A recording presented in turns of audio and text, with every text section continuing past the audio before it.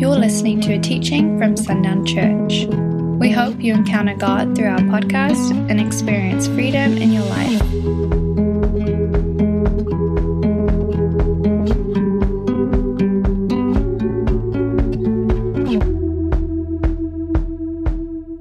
So much of this happens, the testimony that we've just heard, for those that are listening online, we've just heard some testimonies. So much of this stuff happens, and I have no idea that it's happened. We had no idea. You guys knew some of this, but you didn't know that Shorty and I had conversations, or we didn't know any of this stuff was happening.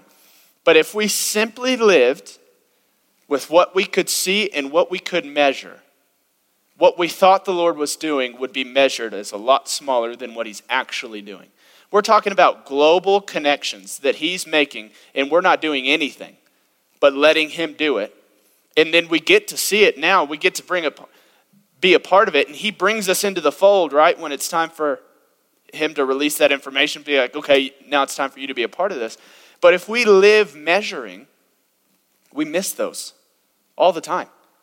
And so what I wanted to talk about tonight is I've through several interactions with people, through several interactions with different organizations and companies, this word has continued to come up, and really within a question, and the word is genuine.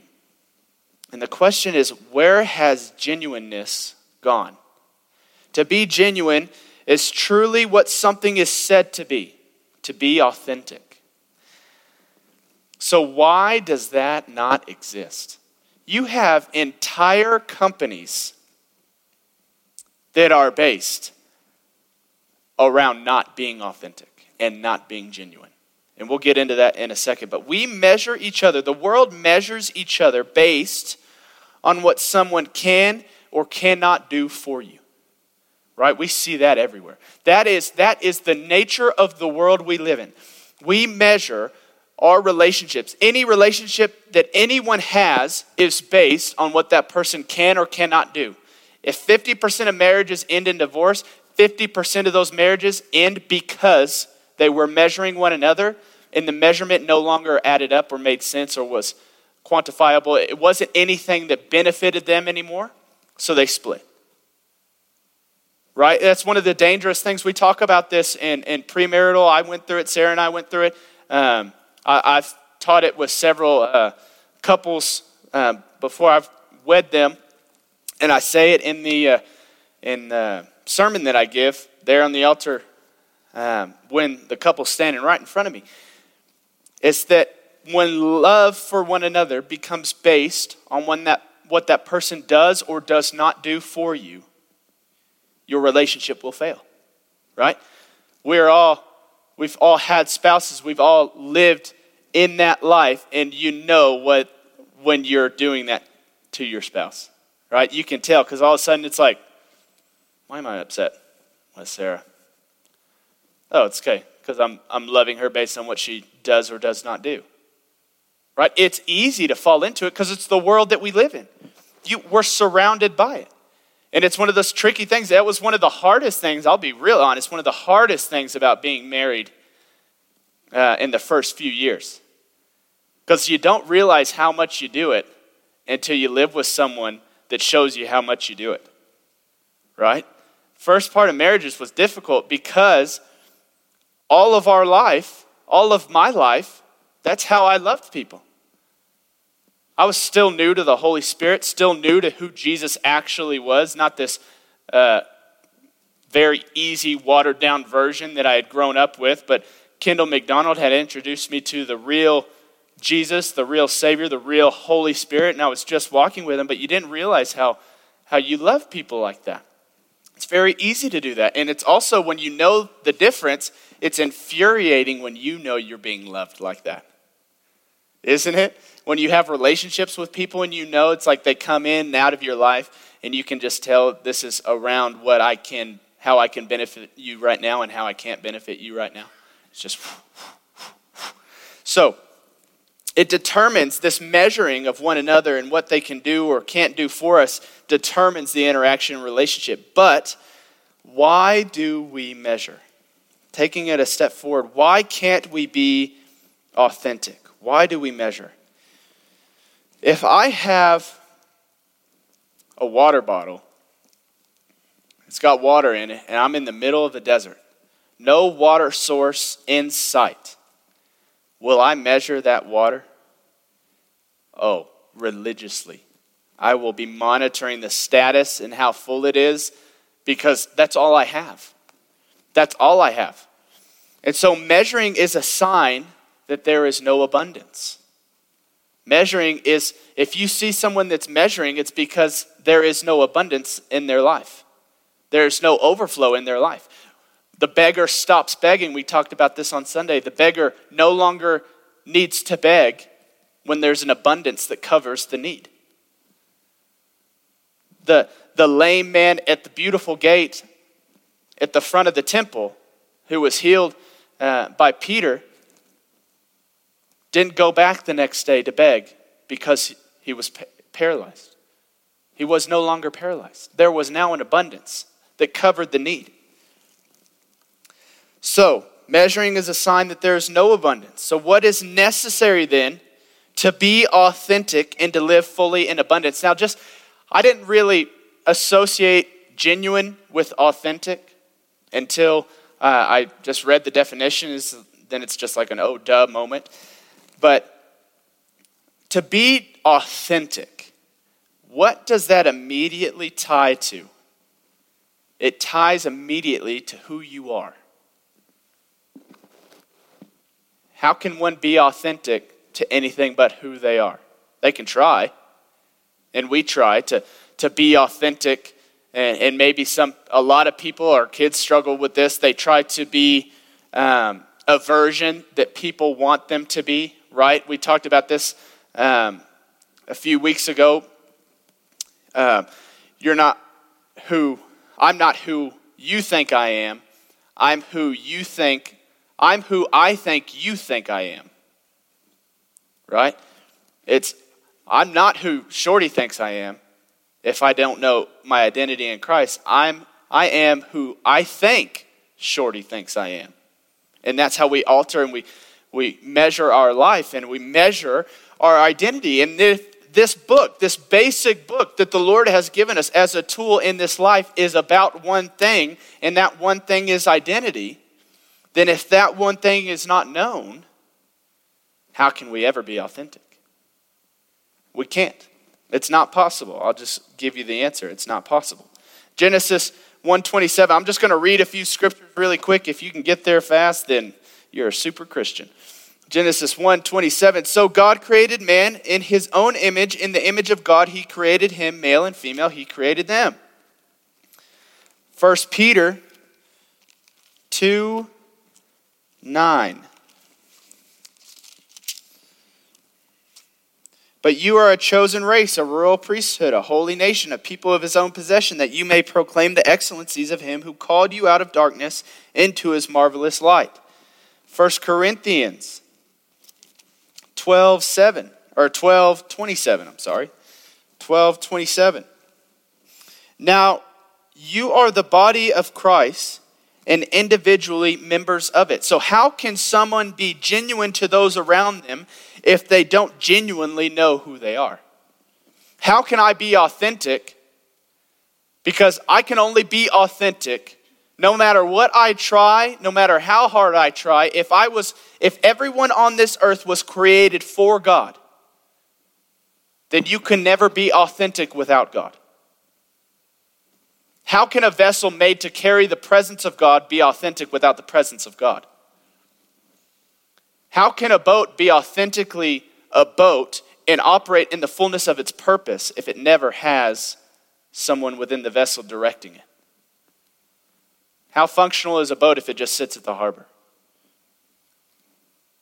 It can stay afloat for a while, but if someone gets in, gets it out, you're not going to be very sure how much of a boat it's going to be out there in the open water. But we are vessels meant to house the presence of God. And so if we don't have that presence of God, then how can we ever be authentic and genuine? We can't. You can't give away what you do not have. One of the greatest teachings I've ever heard is that simple statement. You cannot give away what you do not have. And there are entire corporations built around this. Entire corporations built around this. One very simple that kind of started the process with this is the car industry.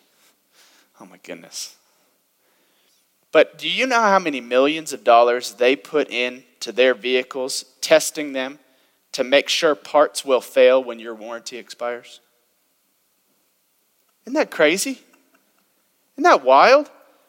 Because what's the old saying? I mean, this is common knowledge. What happens when your vehicle runs out of, you got a 100,000 mile warranty. What happens at 101? Stuff starts falling apart, right? It's known, it's comical that we know this. How do you think this billion-dollar industry just whoops? Do you think they just whoops? That it's already a common understood thing that this vehicle is going to last me 4 years and it's going to start to fall apart? They did that on purpose. Did that on purpose. Can't be genuine. Because will they say that that's the best vehicle on the road? Oh, yeah. Is there a good vehicle on the road? Not really, no. Because they're all designed to fail. Can't even be genuine to what we sell people anymore. And all products are like that. What's the saying? They don't make things the way they used to. Because people making them are no longer genuine. There's no longer authenticity in products. If there's no authenticity in the products that we make, how is there authenticity in the people that make them? There's not. But why is there not? Again, you can't give away what you don't have. And these people that don't have identity can only measure. So what they do is they must gain more that the measure would be better. Because then there's validation. Then there's worth found in their measuring. If the measure increases, if I can use this person and what they have to increase my value, then I am better. And I feel better about myself. Right? We all know, we've all experienced moments like that. If you know somebody of popularity or fame, we've all done it. We'll just kind of work that into the conversation casually. Right? We've all done that before. I'm like, oh, I actually know him. I hung out with him. I've done that before. I've played drums for a long time, and kids would be talking about Christian rap music, and over there when we were working out, like, oh, I really like this guy. He's really good. It's like, oh, yeah, he's a cool guy. Like, you know him? It's like, I do. It's like, why did I do that? I didn't need to do that. But we wanted to in a moment because it feels good to increase the measure, right? Increase the measure. How do we change that? Now go with me to James 4. We'll be in verse 1. We're going to read all of James 4. What causes quarrels and what causes fights among you? Is it not this, that your possessions are at war within you, or your passions are at war within you? You desire and do not have, so you murder. You covet and cannot obtain, so you fight and quarrel. You do not have because you do not ask. You ask and do not receive because you ask wrongly to spend it on your passions. You adulterous people, do you not know that friendship with the world is enmity with God? Therefore, whoever wishes to be a friend of the world makes himself an enemy of God. Or do you suppose it is to no purpose that the scripture says he yearns jealously over the Spirit that he has made to dwell in us? But he gives more grace. Therefore it says, God opposes the proud, but gives grace to the humble. Submit yourselves, therefore, to God. Resist the devil, and he will flee from you. Draw near to God, and he will draw near to you. Cleanse your hands, you sinners, and purify your hearts, you double-minded. Be wretched and mourn the weep. Be wretched and mourn the weep. Mourn and weep. Sorry, got a smudge there. Let your laughter be turned into mourning and your joy to gloom. Humble yourselves before the Lord, and he will exalt you. Do not speak evil against one another, brothers. The one who speaks against a brother or judges his brother speaks evil against the law and judges the law. But if you judge the law, you are not a doer of the law, but a judge. There is only one lawgiver and judge, he who is able to save and to destroy. But who are you to judge your neighbor? Come now, you who say, today or tomorrow we will go into such and such a town and spend a year there and trade and make a profit. Yet you do not know what tomorrow will bring. What is your life? For you are a mist that appears for a little time, then vanishes. Instead, you ought to say, if the Lord wills, we will live and do this or that. As it is, you boast in your arrogance. All such boasting is evil. So whoever knows the right thing to do and fails to do it, for him it is sin. So, how do we change that? I love that chapter because it just kind of highlights everything that we're talking about. It's highlighting what we see in the world, and it's honestly highlighting what we see a lot in the church, because the church has adopted so much of the world. Church doesn't look the way it's supposed to look, right? We have mission statements. We look like a corporation. And where I always come back to this, if you've got a problem with a business and the way a business runs and the way they treat people, where do you think they learned it?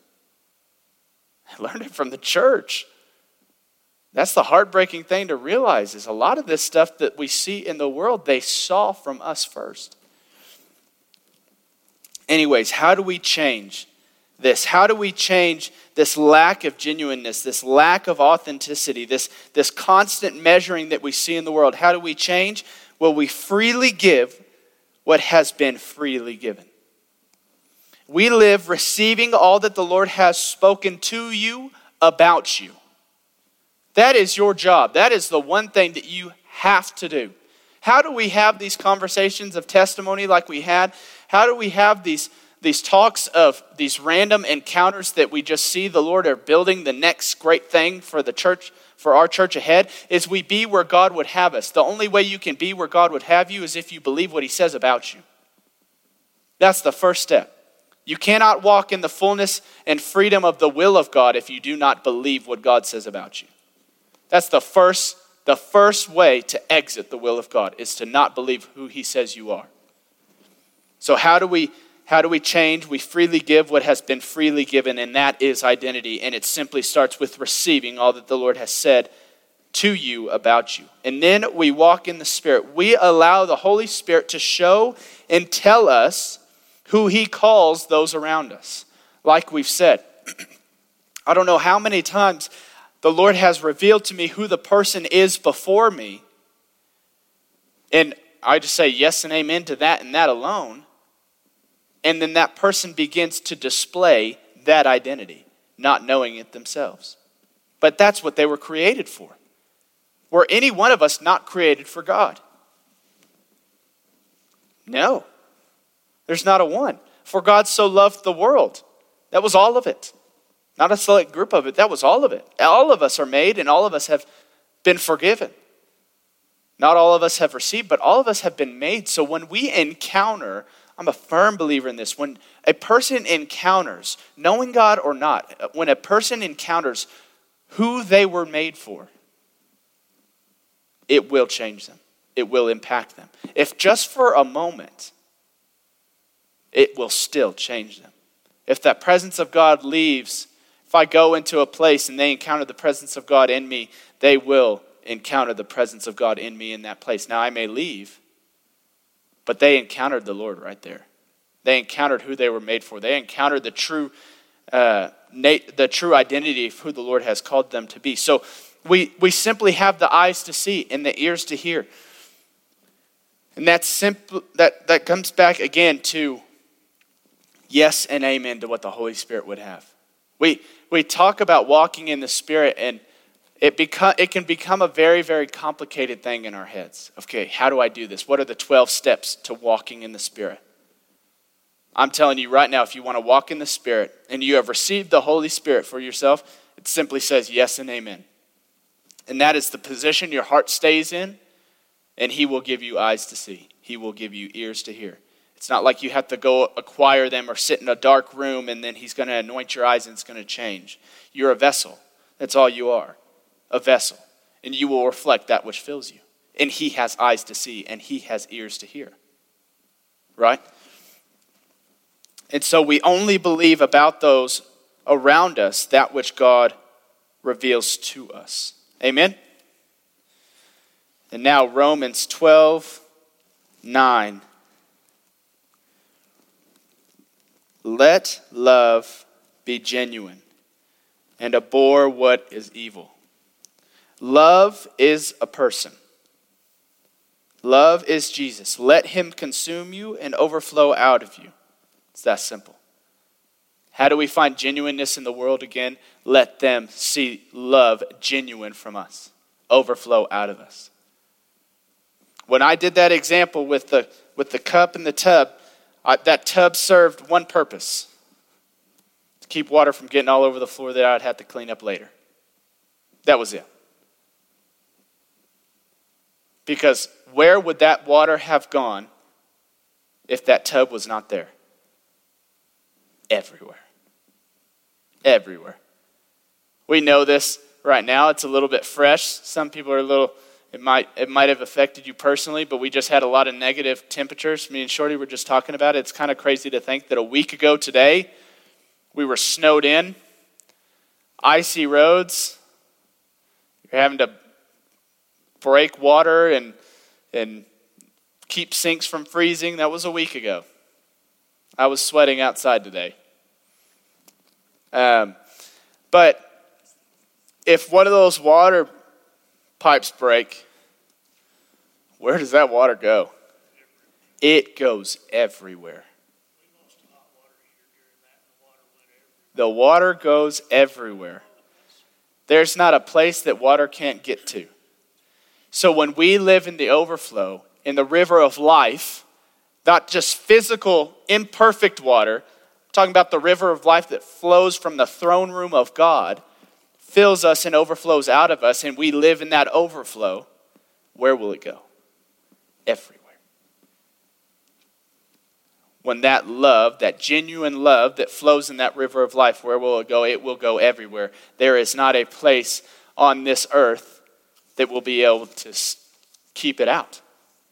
So that's how we change it. That's how we change the nature of what we see in the world. But first, we have to also, just as we read in James, we have to receive the truth for ourselves.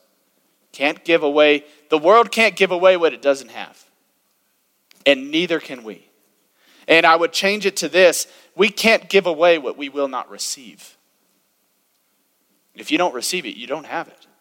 Just because you know it doesn't mean you've received it. If you receive it, your life reflects it, right?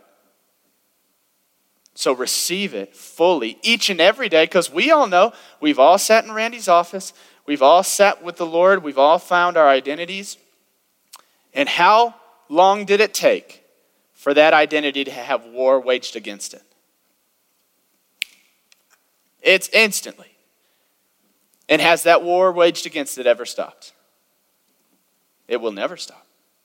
The enemy will always try to attach the false identity to you again. Always. That will never end. So the receiving, all of that to say, the receiving of who the Lord calls you to be is a daily thing. And I'll never forget the man that said this, but it's 1,000 times a day decision until it isn't. It's 1,000 times a day decision until it isn't. If you have to say you're going to wake up early, it's scientific that you're going to have to do that for 2 weeks straight. And then it'll become a habit. My kids gave me one of those habits without my choosing. Because I can't sleep past 6 a.m. anymore. I mean, that clock, 6, 2 zeros, wide awake. Wide awake. It's a habit. It's what my body's doing now. Because it was repeated over and over. And now it's not anything I have to try to do. It's just going to happen. It's the same with identity. We have to receive it. We have to receive it constantly, and we have to let it overflow out of us in fullness and in abundance. Because only when they encounter abundance will they stop measuring. And when they stop measuring, then they're authentic. Then there's genuineness restored. I long to see a day where we see genuineness again. Common. Widespread. Organizations that are built around a desire to be genuine and a desire to be authentic. But let that start with the church. Right? Because if it starts here, we know it will go there. Because not being genuine started here. And it went there.